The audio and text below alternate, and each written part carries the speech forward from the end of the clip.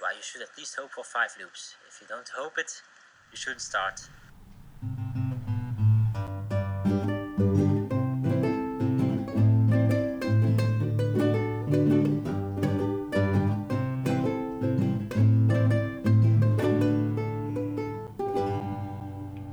I feel like we talked too much before we hit record. Well, we had a lot of stuff to sift through that wasn't necessarily podcast apropos. That's true, and I that's one thing I feel bad about is that I feel like we have to keep secrets from the podcast. You know what I mean? Like I wish we were a totally open book. Yeah. But also the reverse of that, I feel like we keep secrets from each other during the week about how we feel about the documentaries that we watch. Oh, there's no question. Because if I really don't like something, I'm not gonna let you know before we record. But like, and I totally respect this because I do it and I know I'm not gonna get a response. But like when I give you a text reaction, you do not respond. I do which not is respond. fine. Like so today, I totally my know phone that. goes. Today, my phone just starts buzzing and buzzing and buzzing over the one we're about to talk about, and I was like, "Nope." You sent like 5 text messages in a row. Oh, that was like last like, night, probs, or whenever it was, and yeah. I was like, "No, Emily, we're not talking about the documentary before we get to the podcast." But also he didn't say that. He just didn't acknowledge that I texted anything. It's easier that way. I said something else. You got the message. I said something else really dumb, and he just answered that. And I was like, wow, you act like I didn't text you 5 other times, but whatever. That is entirely accurate, but But I also get it. Like, it doesn't offend me because I'm like, I know that we shouldn't talk about it, but I want you to know I'm like really enjoying this right now. No, we'll get to talking about the documentary, but but it's a good one, and I don't know, it's like I already feel like sometimes, not necessarily with this documentary, but I feel like on some of these weeks that we've struggled to reach like a decent sized podcast length, and any little scrap of information could be useful to stretch out the podcast. You know what I mean? Yeah, but yeah. No, I know. I don't know. No, it's totally fair. I just need someone to know. I just need you to know. I'm a really bad texter, and every day I get a little bit better. But I'm so bad at it that there's a long way to go. It's okay. I don't get upset about it. You're entitled to be upset. No, I'm not. It's fine. And I want this podcast to be a place that you can be upset with me. No, I'm not upset. I'm currently not upset with you. But I am very excited to jump into this one. Okay, well, actually, just real quick before we do, because it's relevant. It's relevant. Yeah, This is a reverse. It's a reverse segue. Yesterday, Teresa and I went to a Brooklyn Nets basketball game. Oh, right. And I had never been to a Brooklyn Nets basketball game, and I knew they were not good. But I didn't know quite how bad they are. Here, let's play a game. There have been 55 games this season. Don't Google it. How many games do you think they've won out of 55? And I'll tell you high or low. Is it 0? No. Oh, okay. It's not 0. Is it 7? No, they've won 9 games. Wow. Out of 55. And what is the level of this play? That'd be the National Basketball Association. They are. What team is this? This is the Brooklyn Nets from the NBA. Do they play like normal? Do they play the Lakers? Yeah, they do, and they get their ass handed to them. So we were there. They used to be owned by Jay-Z, and then he sold them at some point for bullshit legal reasons, but also because they just suck. The tickets were crazy cheap. It was a lot like watching a basketball game mostly alone. Oh my god! There was no one there. No one was cheering for anything because nothing good was happening. Have you seen the Harlem Globetrotters ever? Not live, but like, yeah, I know what's up. Yeah. So they looked like the team that the Harlem Globetrotters play and beat. Jesus. Like, they were that bad. But here's the thing, though, is like, that's how the Cubs were. And like, tickets were cheap, and people went just to like get drunk and have fun. And now they won, and like, I never went when it was cheap and stupid. And now I'm like, I'm not going to be able to get in there. That's real. That's one of the things I always say about being a Mets fan is that like midway through the season, stuff goes on sale because they're so far behind, and now actually they're good. And you're right. It's like things are expensive. Yeah. Yeah, but the I'm sure their stuff is super cheap, but it was just like this interesting mix of like depressing and fun and it's because it's still an NBA team. Like, they still do all like the big hype stuff of an NBA experience, right? But they're practically amateurs. I don't know. It's very weird. So I don't know. It reminded me. I kept thinking about that while I was watching the documentary for this week. This week we watched The Battered Bastards of Baseball, a Netflix original documentary about the short-lived independent baseball team in Portland, Oregon, the Portland Mavericks. I agree with everything that you just said. Yeah. So, are you a baseball fan, Emily Toby? I'm not like hardcore about anybody, but yeah, I enjoy baseball. I grew up a Dodgers fan, going to Dodger games. But yeah, I appreciate the game. I played softball, so like I understand like the inside baseball, if you will, of like strategy and what it's all about. Sure. I know that you're a backyard baseball fanatic. I am something of a backyard baseball fanatic. But you enjoy baseball in general. I am. I'm a ride or die Mets fan. Usually die, and I'm pretty serious about it. There's been seasons where I've watched every game of the season. So, like, in doing that, too, do you feel like you know, like, weird stats about, like, a lot of people? Like, other teams, too? I don't really have a head for stats. There are definitely those guys where it's like you can say to them who won the batting title in 1984 and they know exactly who it was. Right. That's never been me. But like the thing I love, and the reason like I like watching the Mets and like I like following a team is I love the characters of it all, and I love the following the stories of the different players, and like I get that personal connection, which was a huge part for the Portland Mavericks. So they're a single A teams. They're like the lowest quote unquote professional team possible. And if you have, your minor league team from back home, for me, it's the Tri-City Valley Cats, or in Charlotte, we had the Charlotte Knights. Nobody at all cares about minor league baseball, in part because you don't actually have like a team. The farm system makes it like your players just kind of bounce around, and there's no one to hold on to.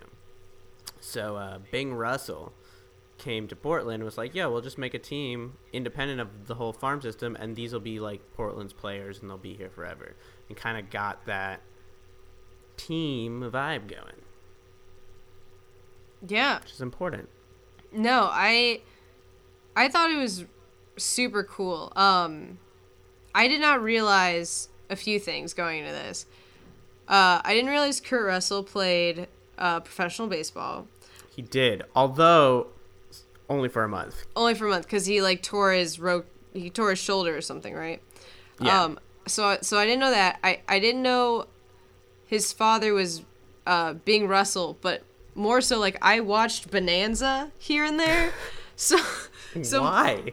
I watched TV Land a lot as a child. That's fair. Like I really did. It was always on. I loved it. So it wasn't like my favorite show, but I've like definitely seen Bonanza. So I was shocked as shit that his dad did that, and then just shocked that both of these like super successful actors were also like super into baseball. Yeah. Well, and then the manager of the team was a character actor from Hollywood. Yeah. And then the Bat Boy grew up to be a Academy Award nominated director. Yeah. Twice. I know. Like, it was so funny. I mean, like, we'll talk about the whole film, but the end of the film where they kind of focused on each person that they interviewed or talked about, it felt like The Sandlot. Like, for real, when they were like, it really is. This guy went on to do this awesome thing, and you know this guy on this show, and this... I was like, fuck, like, all of these guys did super well, like, outside of baseball. Well, I think the connection to Sandlot is like a really smart one, because the thing that's like great about like the Mavericks, but also about like the way they made this documentary is it really highlights like they were just kind of like scruffy, gross dudes who like to play baseball. Yeah.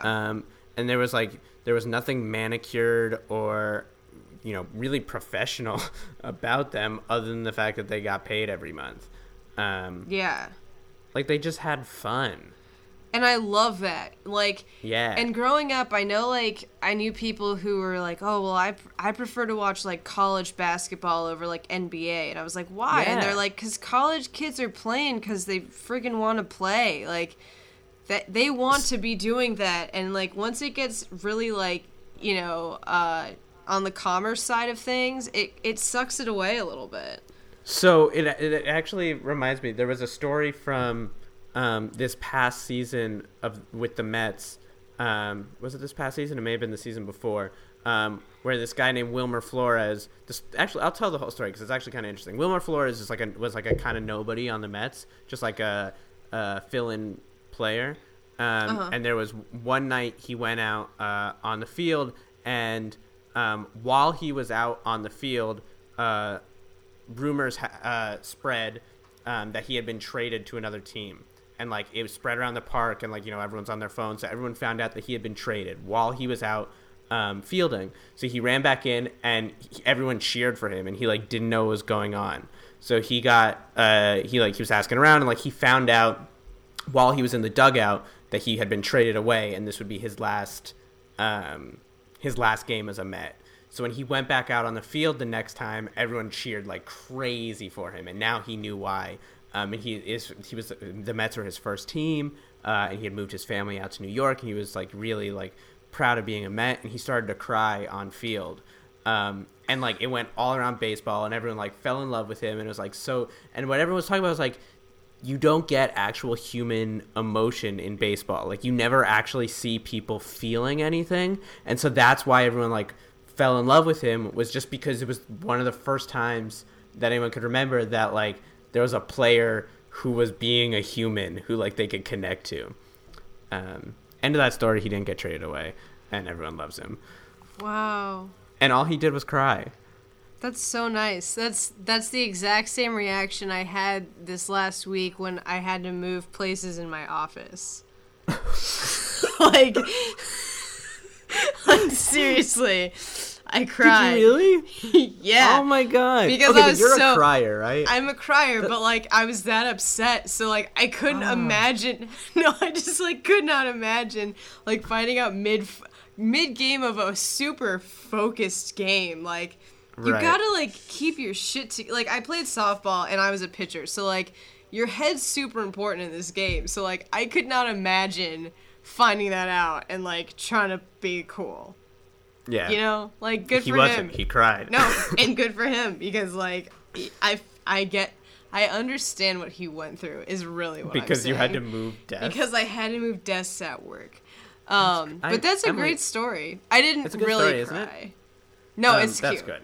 Yeah. But like that's what to go back to the documentary. Yeah. That was like the whole thing, right? It was like they were real people just like living their lives, and like they like kind of welcome people into the fun that can be baseball, and like the humanity that can be baseball. It's weird. I don't feel like I'm a particularly like patriotic person necessarily, but I felt hella like American in like a nostalgic way watching this doc, and I think that's like maybe part of the point of like what this team was in the 70s was like Like, just classic Americana with, like, no shit involved, no politics involved, and it's just, like, a good time. Well, and it's such a cool, like, American dream story. It's a group of guys. The way Bing Russell, like, put the team together is he just, like, had open tryouts. So it's a group of guys who, like, couldn't make other teams for whatever reason, and just kind of showed up in Portland and, like, trying their best, pull themselves up by the bootstraps kind of a thing. And so there's a very American feel to the whole thing. Have you seen, side note, have you gotten a chance to watch Last Chance U on Netflix? No, I can't find a way to get interested into it, but I know it's cool. Well, it's just that Last Chance U is kind of the modern, more dramatic version of this documentary, where it's about a team of misfits who, like, can't make it in other places for whatever reason, and they, like, find a new home. So I would say give it another try, maybe going at it from that angle. But so this Portland, what's interesting too about this Portland team and, like, about this documentary is, like, the whole thing lasted 4 years or 5 years. Like, they were a phenomenon, not a revolution, if that makes sense. Like, they didn't last forever. They're not around today. Yeah. But it's this kind of cool, like, moment in history where all of these things came together to make this weird team. Yeah. And it just kind of shows you, I don't know, I definitely thought about it economically almost. Thinking about, like, small, like, mom and pop shops that just cannot exist anymore because, I don't know, there's so much money and politics and everything that you have, like, huge chains and things that, like, feed into each other that are I can't think of the business term from Jack Donaghy that I'm thinking of. Well, but yeah, you know what I mean? Synergistic. Something about synergy for sure. But it reminded me of that a lot. Like, it's shifted. And it highlights the way, like, you know, baseball is a legal monopoly, and you don't think of that really affecting people that much, but, like, here's a way that it really does. And, like, here is how that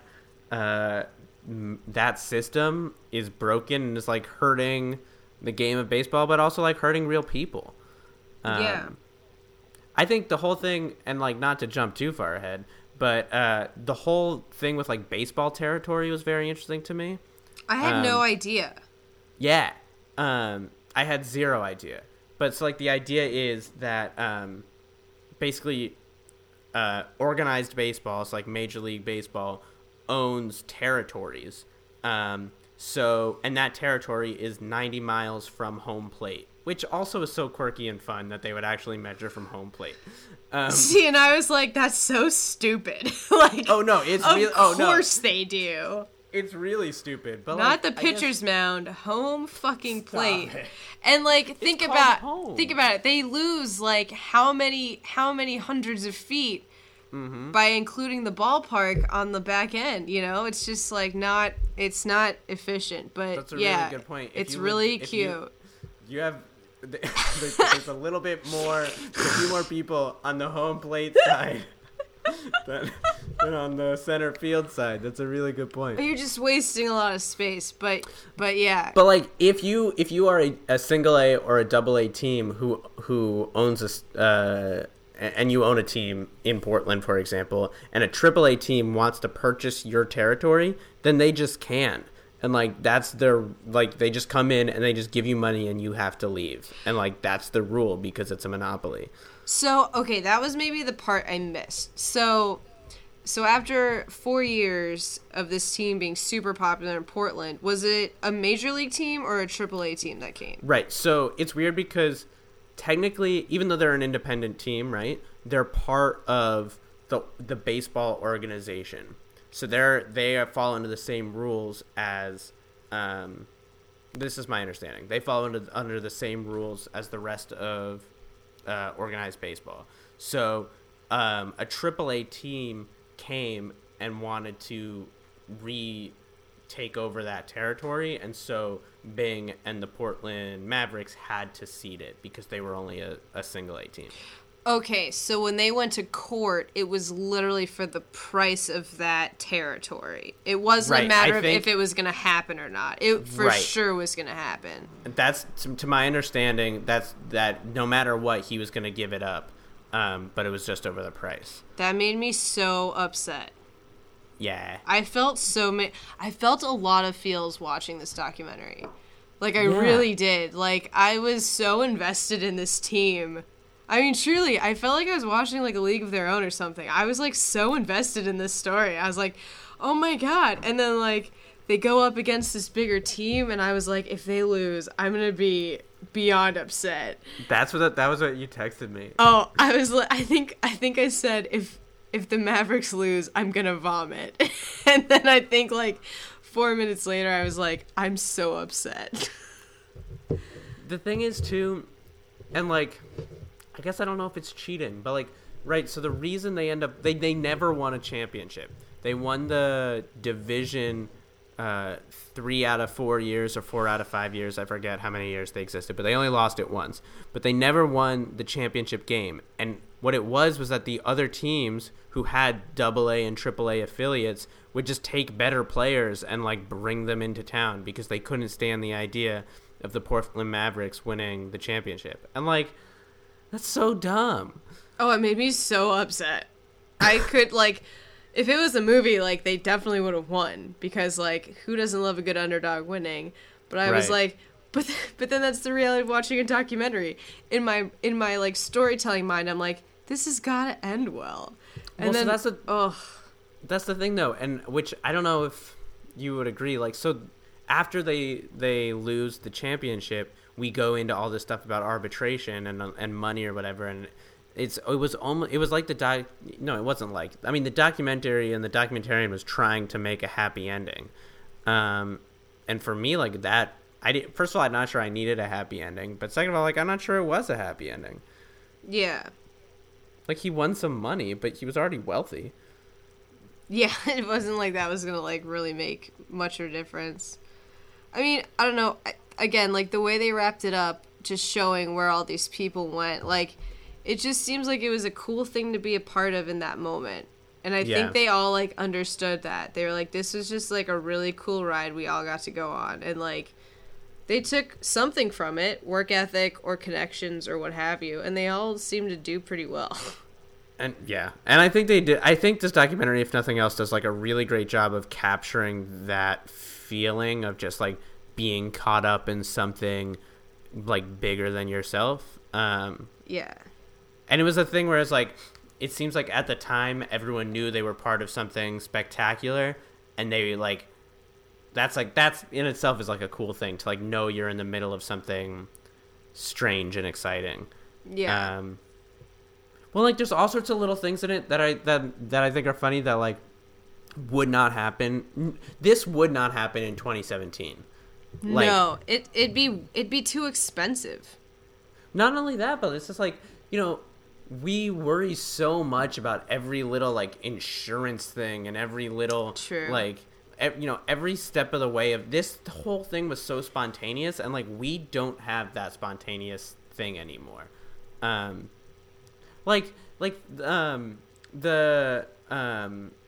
kid who was the bat boy just like showed up and started working. Like that would not happen. Yeah. I or loved even- his story though.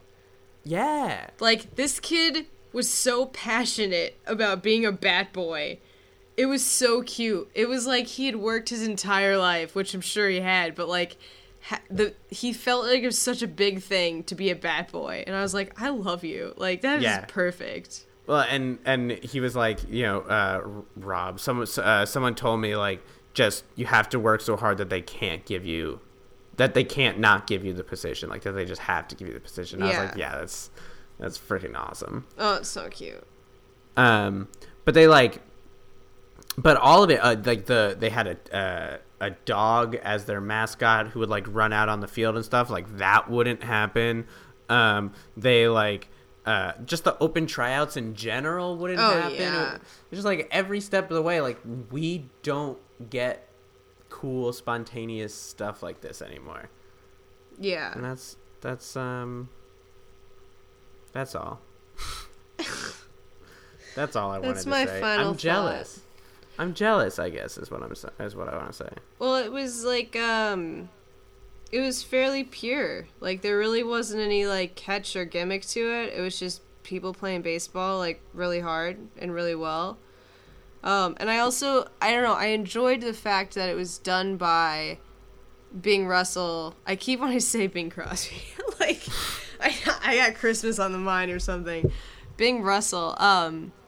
Like this guy had a super successful career as an actor. Made crazy bucks. Kurt Russell was already a child actor and had made crazy bucks. And like Oh, was he? I didn't know that. Yeah, no, I looked him up today. He's been acting since he was youngin'. But that he just took money that he could burn and put it into something that he felt super passionate and excited about.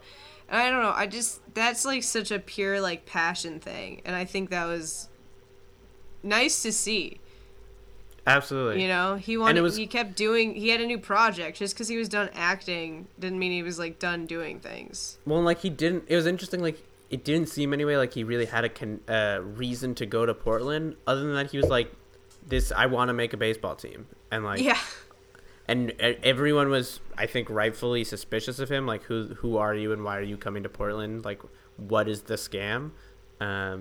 Which also, I think is really funny that he identifies so much with Harold Hill from Music Man. He talks about how like he's just doing the Music Man thing, and like in the Music Man he sets up a boys band and we're setting up a boys baseball team. But like Harold Hill was a scam artist, and like he comes to town to steal from the people. I don't know. That was just a thing. I thought that was just a thing. Yeah, no, that's a great thing. This made me want to play baseball so bad. I longed for like when I used to just, like, run out and play in the street with my, like, neighbor friends and stuff. Mm-hmm. You know? I don't know. It was fun. Like, watching The Sandlot is fun. And watching, like, A League of Their Own. They're just, like, heartwarming and fun. And I got the exact same, like, vibes from this movie. Which I haven't, like, had in a while. So it was nice. This is a far departure from where we've been the past couple of weeks. We've been intense documentary-wise. We went hardcore intense, and I don't think the response should be like, let's only do fun baseball movies. But no. I was happy to do a fun baseball movie. No, I thought it was super fun. I mean, we want to keep it varied, you know what I'm saying? Like, that's really all we're looking to do. And, I think that's... I would agree with that. Yeah. You know, I didn't lead off with this, but this is our 20th episode. I thought we were right around in there. Yes, this is number 20. We've officially made it one loop. Wow. In our podcast. That's it's a callback to our very first episode, the Barkley Marathons. This is actually so nice, Jason. Well, I've been thinking a lot about that, and I think it's cool. And like now is maybe we discuss now's an opportunity to like we're gonna turn around and go the other direction. Is that right? Do they do that first, or do they run once in the dark? Next 20 is gonna. The next 20 are in the other direction. Right. So the next 20 are in the other direction. So like, who knows where we go from here? You know what I mean? Maybe we take the whole thing in a different direction. Maybe now we make documentaries about podcasts, you know? Yeah, totally, man. One a week. Revolutionize. Oh my god. We'll do an episode. We'll do a documentary about GarageBand, and then we'll do a documentary about microphone choices, and then maybe finally Casper Mattresses will take some goddamn notice. Yeah, it's kind of ridiculous. Like, what do they need? What do they need from me? I don't know. I think we talk about them plenty. Yeah. I tagged them in a Facebook post recently. I saw that. And you know what they didn't do? Absolutely give us anything. mattresses. They didn't do absolutely. They did nothing. Yeah, but it was a valiant effort. Hey, I try. I'm a maverick. Oh no. Thank you. That was gross. This week's listener email comes from Twitter. They said, at Postdoc Podcast, see what's happening in the world. And then a bunch of tweets that we should have known about. I also just wanted to start this new segment right here called Documentaries That Feature Johnny Carson. And I would like to add this to the list. I believe... Which Johnny Gosch may have been? I think Johnny Gosch and definitely the magician guy, Randy. The Amazing Randy. He was on Johnny Carson. And yeah, so maybe we're at 3 at this point, but I just wanted to... I think we should keep a running tally of that, but I'd also like to keep a tally at the same time of documentaries that feature Stephen Colbert, because I think we're at least 2 on that one also. I can't put my fingers on which ones. But yeah, let's keep a running tally. We'll put that on the website or on the Facebook page. Yeah, we'll keep a running tally on Facebook. Yeah, I think we've seen Johnny Carson now 3 times, so it's been a real thrill, a real treat, and I can't wait to see what Johnny does next. Well, you have you're picking the documentary for next week. I know, and I just texted my mom because she really wants us to do this one, and I forget what it's called. So we'll wait for Mama Toby. While we wait for her to... I'm also just searching for some stuff in case she... So while we wait for Mama Toby, I'll just go ahead and say, if you want to know how many documentaries Johnny Carson was in, you can follow us on Facebook, facebook.com/postdocpodcast. If you want to follow us on Twitter and retweet us, you can follow us at postdocpodcast. Emily Toby is tweeting some hot fire recently. She's just like flashing out the 140s everywhere. Here's a little tasting of something Emily Toby once said. She said, read my pinned tweet. It's good. She said, "I don't know how people have the breath to sing, quote, and I'm telling you, because I almost passed out in the shower trying to lip sync it." Which is pretty funny. You could have enjoyed that tweet months ago if you followed her on Twitter at emtoby. I've been saying some really funny things recently too. Here's something that a lot of people enjoyed. 21 Pilots, and not one of them is American hero Sully Sullenberger. Sad. #Grammys. That was hilarious. Thank you. I was tickled pink by that. Well, I try, and if you want to be tickled pink, you can follow me at JC Castman. And we have a Tumblr, postdocpodcast.tumblr.com. That's about all the stalling I can do. You've done a great job. Mama Tobes texted back. So this is one she's brought up a few times. It's got practically 5 stars on Netflix. So 4.5? No, it's over 4.5. It's like, I didn't know. It's like mostly 5. Anyway, cool. It's called Queen Mimi. And this is what it says. This heartwarming documentary profiles Marie Haste, a formerly homeless Los Angeles woman who lives in a laundromat and has befriended celebrities. So I think we're in for like a quirky character, and I think that's fun. I know. So I just hope it doesn't take a Who Took Johnny turn. No, I told my mom, I was like, that sounds like I'm gonna be sad about it, and she assured me that the ending is heartwarming and uplifting, and it's a real good time. So what is it? Who Took Mimi? No, just Queen Mimi. But also, I just wanted to say that in browsing, I found that Paris is Burning is back on the Netflix. Whoa! So, I know. So if the YouTube version was maybe not up to your standard of watching, it's now you can watch it. It's in now HD. on Netflix. That excites me. I may watch that tonight. We should post that on the Facebook page. That would be a great way to use our Facebook page. Right? I'm always looking for ways. I'm always looking for things. Podcast. I'm going to do it now. We're going to go out on a quote from the late, great Yogi Berra. He's known for his quotes about documentaries and podcasts. He said, baseball is 90% documentary, and the other half is podcast.